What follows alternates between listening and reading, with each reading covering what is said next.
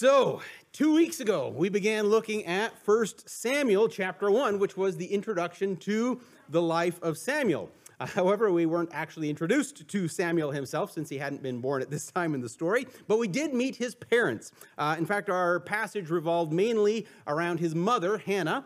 And you'll remember that Hannah's father, Elkanah, actually had two wives. There was Hannah and Peninnah. And in the early verses of this chapter, we're told that Peninnah had children, but Hannah did not. And now, of course, Hannah wanted children more than anything. But twice we're told in those verses that the Lord had kept her from having children. And when we read that at first glance, it almost seems, maybe a little bit unloving of God for have kept Hannah from having children, the one thing that she wanted most. Why would God do that? I mean, didn't he care about Hannah? And I can certainly imagine Hannah asking those very questions of God.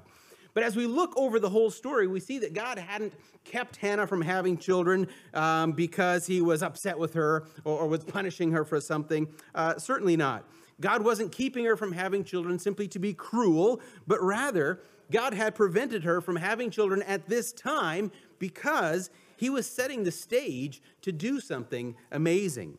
And I think that's such a good reminder for us that when God seems to be withholding some good from us, it's not because he doesn't care about us. It's not that he's punishing us for something, but rather God has something even better in mind for us. He's always at work setting things up for our good and his glory. And now, of course, Hannah didn't know what God was up to.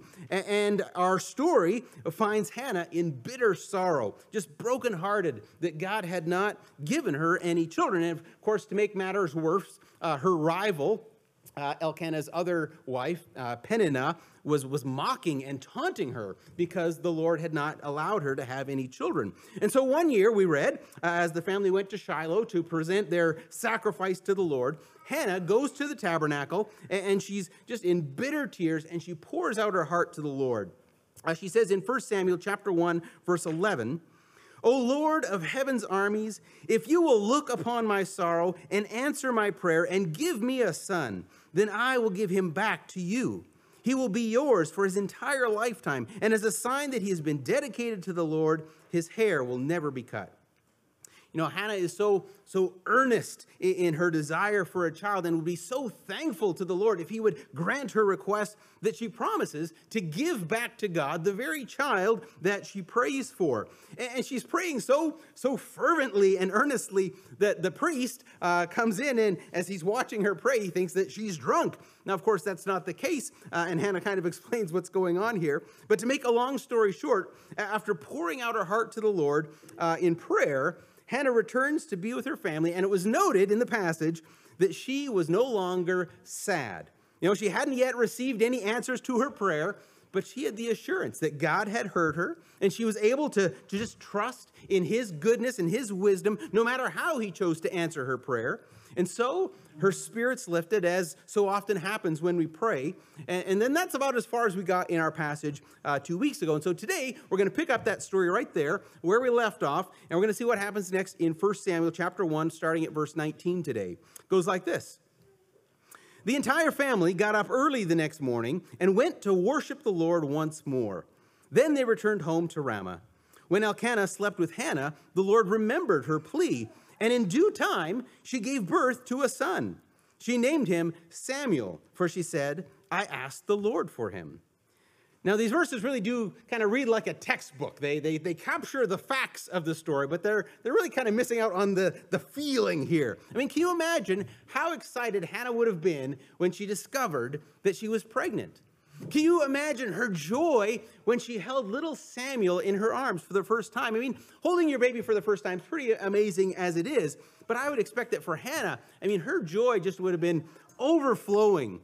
After years of being barren, after years of feeling like a failure to her husband, after years of being mocked and taunted by Peninnah for having no children, God had finally heard and answered her prayers. And I just love how she names him Samuel.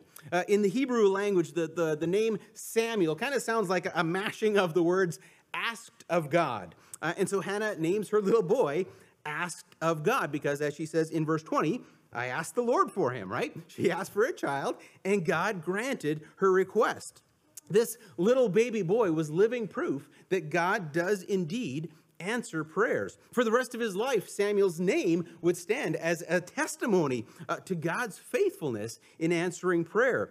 In fact, as you read through the rest of Samuel's story, you'll see that the hallmark of his ministry is prayer, actually. He's constantly praying for Saul or for the people of Israel or for God's guidance in his own life. There's actually a cool little verse a little later on where Samuel says that he'd consider it a sin if he ever stopped praying for the people of Israel. It's in 1 Samuel 12, verse 23. He says, "As for me, I will certainly not sin against the Lord by ending my prayers for you."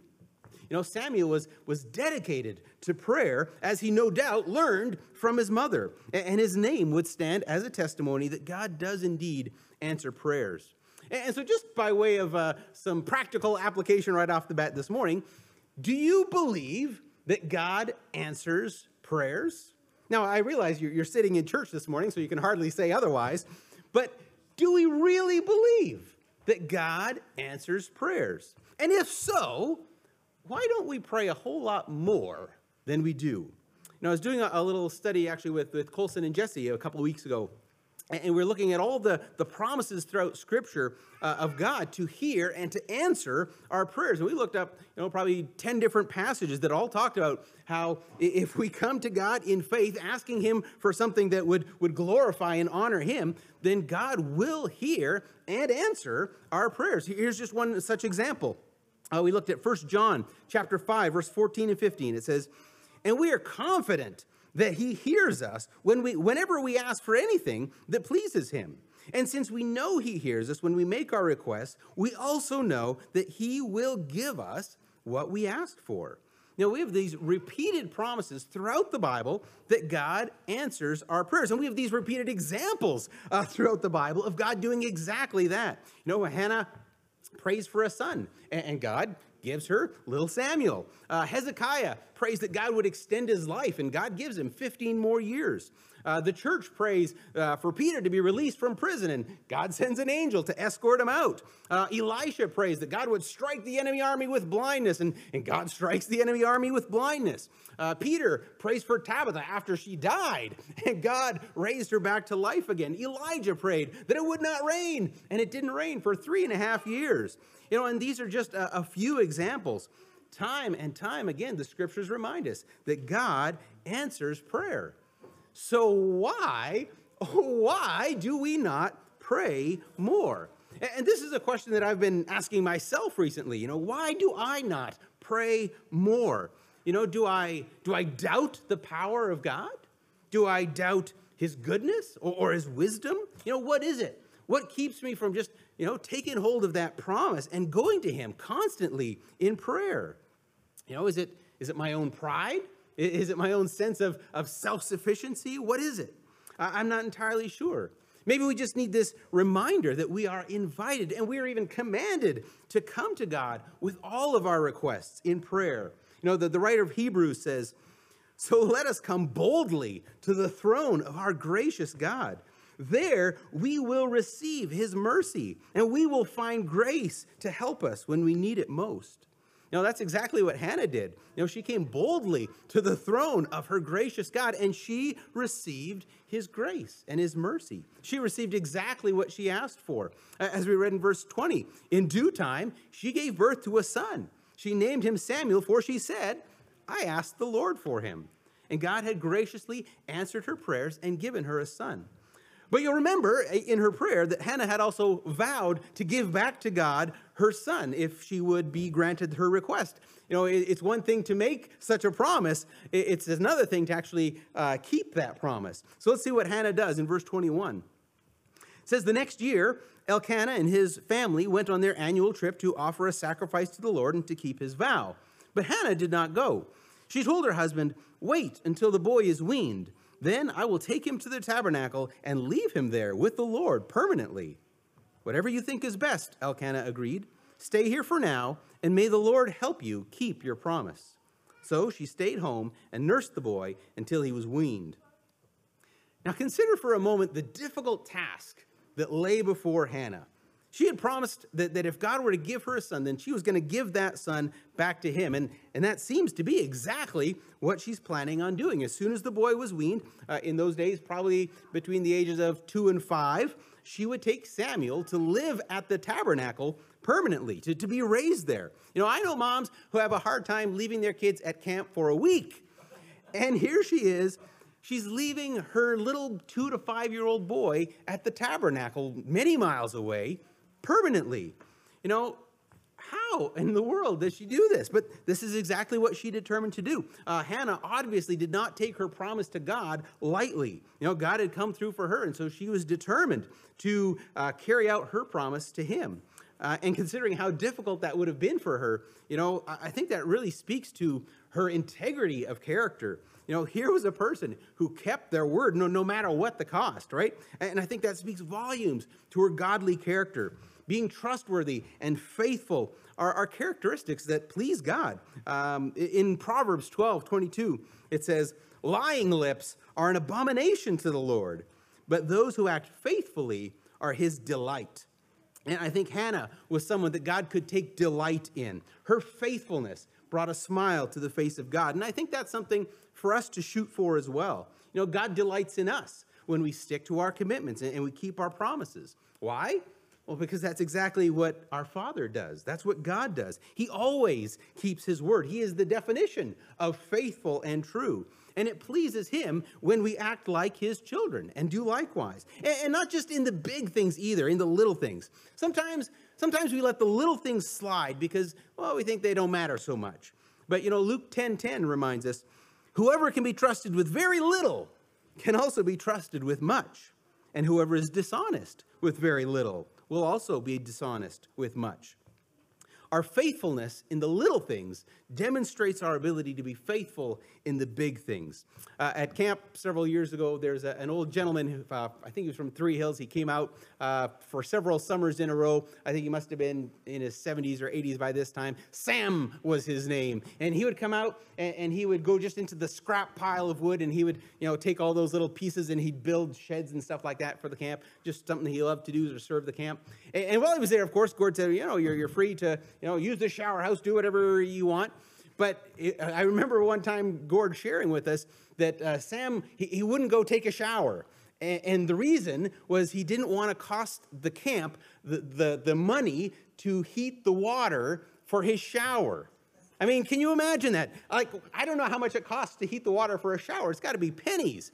But here this guy, Sam, he didn't want to spend the few cents of the camp's money for him to have a shower. I mean, a guy like that, I mean, you could trust him with millions of dollars. If he's not going to take advantage of the camp for a few cents, you can trust him with anything.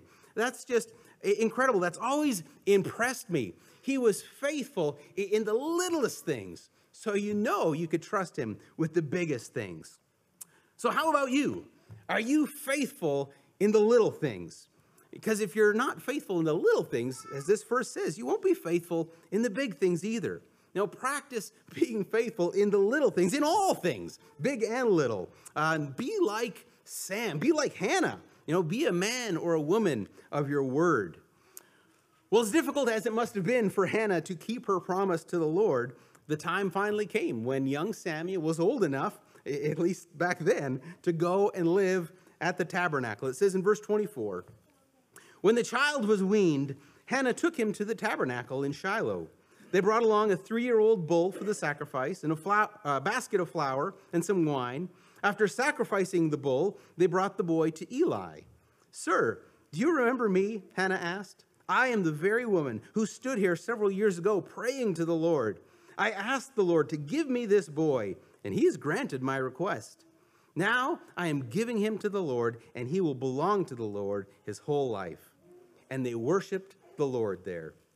Now, I don't know if you've noticed this as we've gone through this or not, but one of the characteristics of this family is that they routinely worship the Lord. 3 times in this short chapter, we're told that they worship the Lord together. Even now, in this difficult moment, as they prepare to leave little Samuel behind with Eli, what do?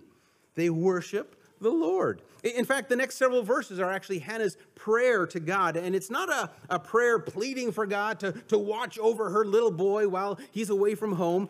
like you might expect, but it's a prayer of worship, a prayer that rejoices in the Lord, praising him for his goodness and strength. You can have a look with me, starting in chapter 2 now. Then Hannah prayed, "My heart rejoices in the Lord. The Lord has made me strong. Now I have an answer for my enemies. I rejoice because you rescued me. No one is holy like the Lord. There is no one besides you. There is no rock like our God. Stop acting so proud and haughty. Don't speak with such arrogance. For the Lord is a God who knows what you have done. He will judge your actions. The bow of the mighty is now broken. Those who stumble are now strong. Those who were well fed are now starving. Those who were starving are now full. The childless woman now has 7 children, and the woman with many children wastes away. The Lord gives both death and life. He brings some down to the grave, but raises others up. The Lord makes some poor and others rich. He brings some down and lifts others up.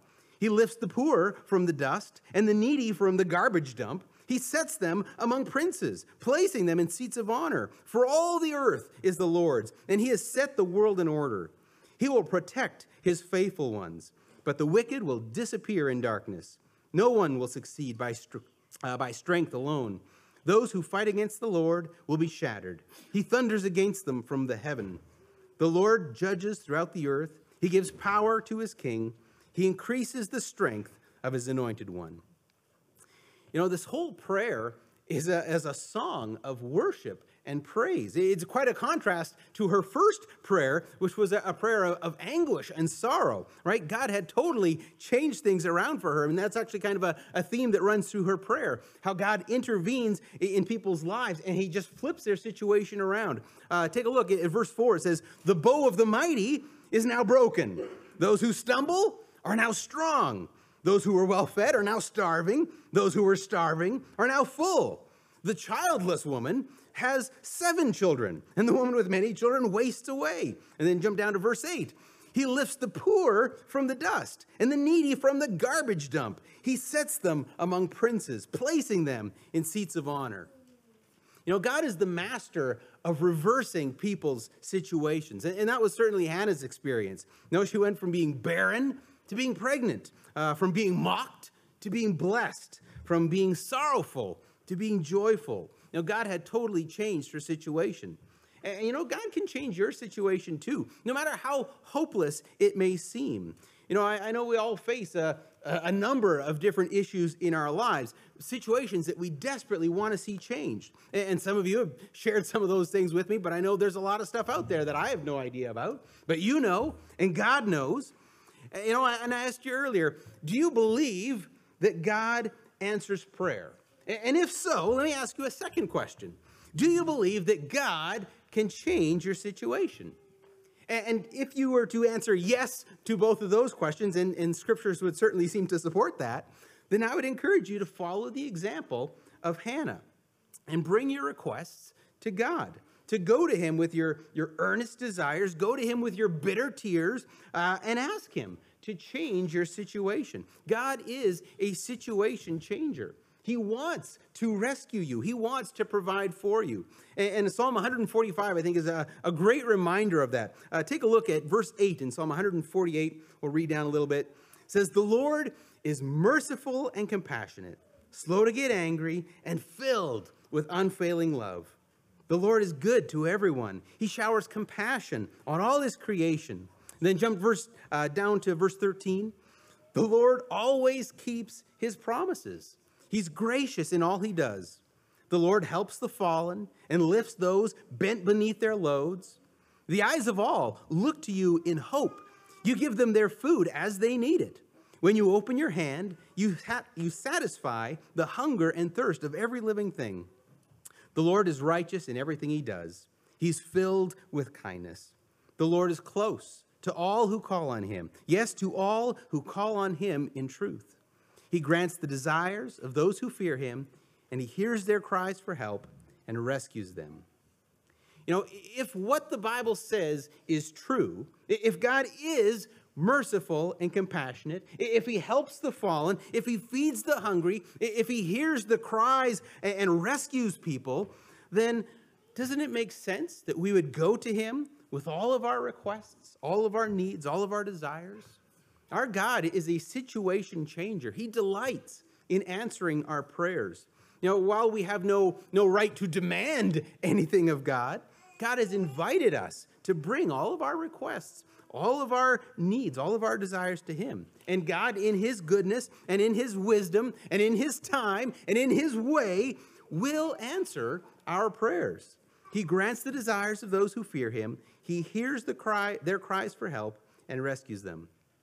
So this morning, I want to do something just a little bit out of the ordinary. Instead of just closing in prayer and sending everybody home, today I just want to make myself available to pray for and with you. And of course, I'm happy to do that anytime of the week. Call me up and I'd be pleased to pray with you. But today in particular, I just want to give this opportunity. I'll pray and we'll close and you will be dismissed. But I'm just going to linger up here for a little bit. And if there's something on your heart, some situation that you need changed in your life, I'd invite you to come up and I am very happy to pray with you for that thing. Not that my prayers are any more magical than yours, but God hears us when we pray. And so I just want to encourage you to bring our requests, bring our impossible situations to God, and just give him the opportunity to answer those prayers.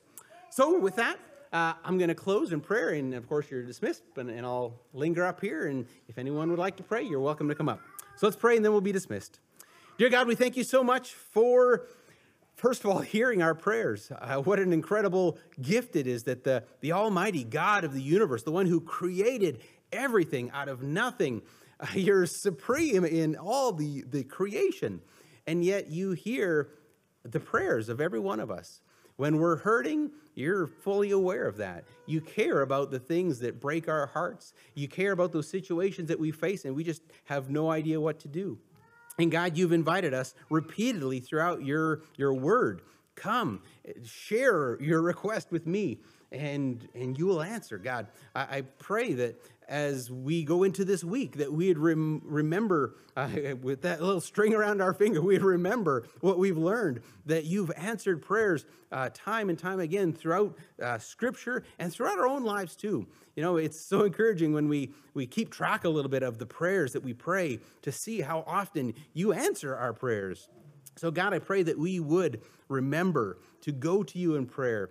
And we thank you for your promise to hear us and to answer in your wisdom, in your goodness, in your way, and in your time. We thank you that you do answer our prayers. So God, be with us as we go from this place this week. Continue to be close to us as you've promised, to draw us near to yourself. And thank you for answering and hearing our prayers. In Jesus' name we pray. Amen. And you are dismissed into your week.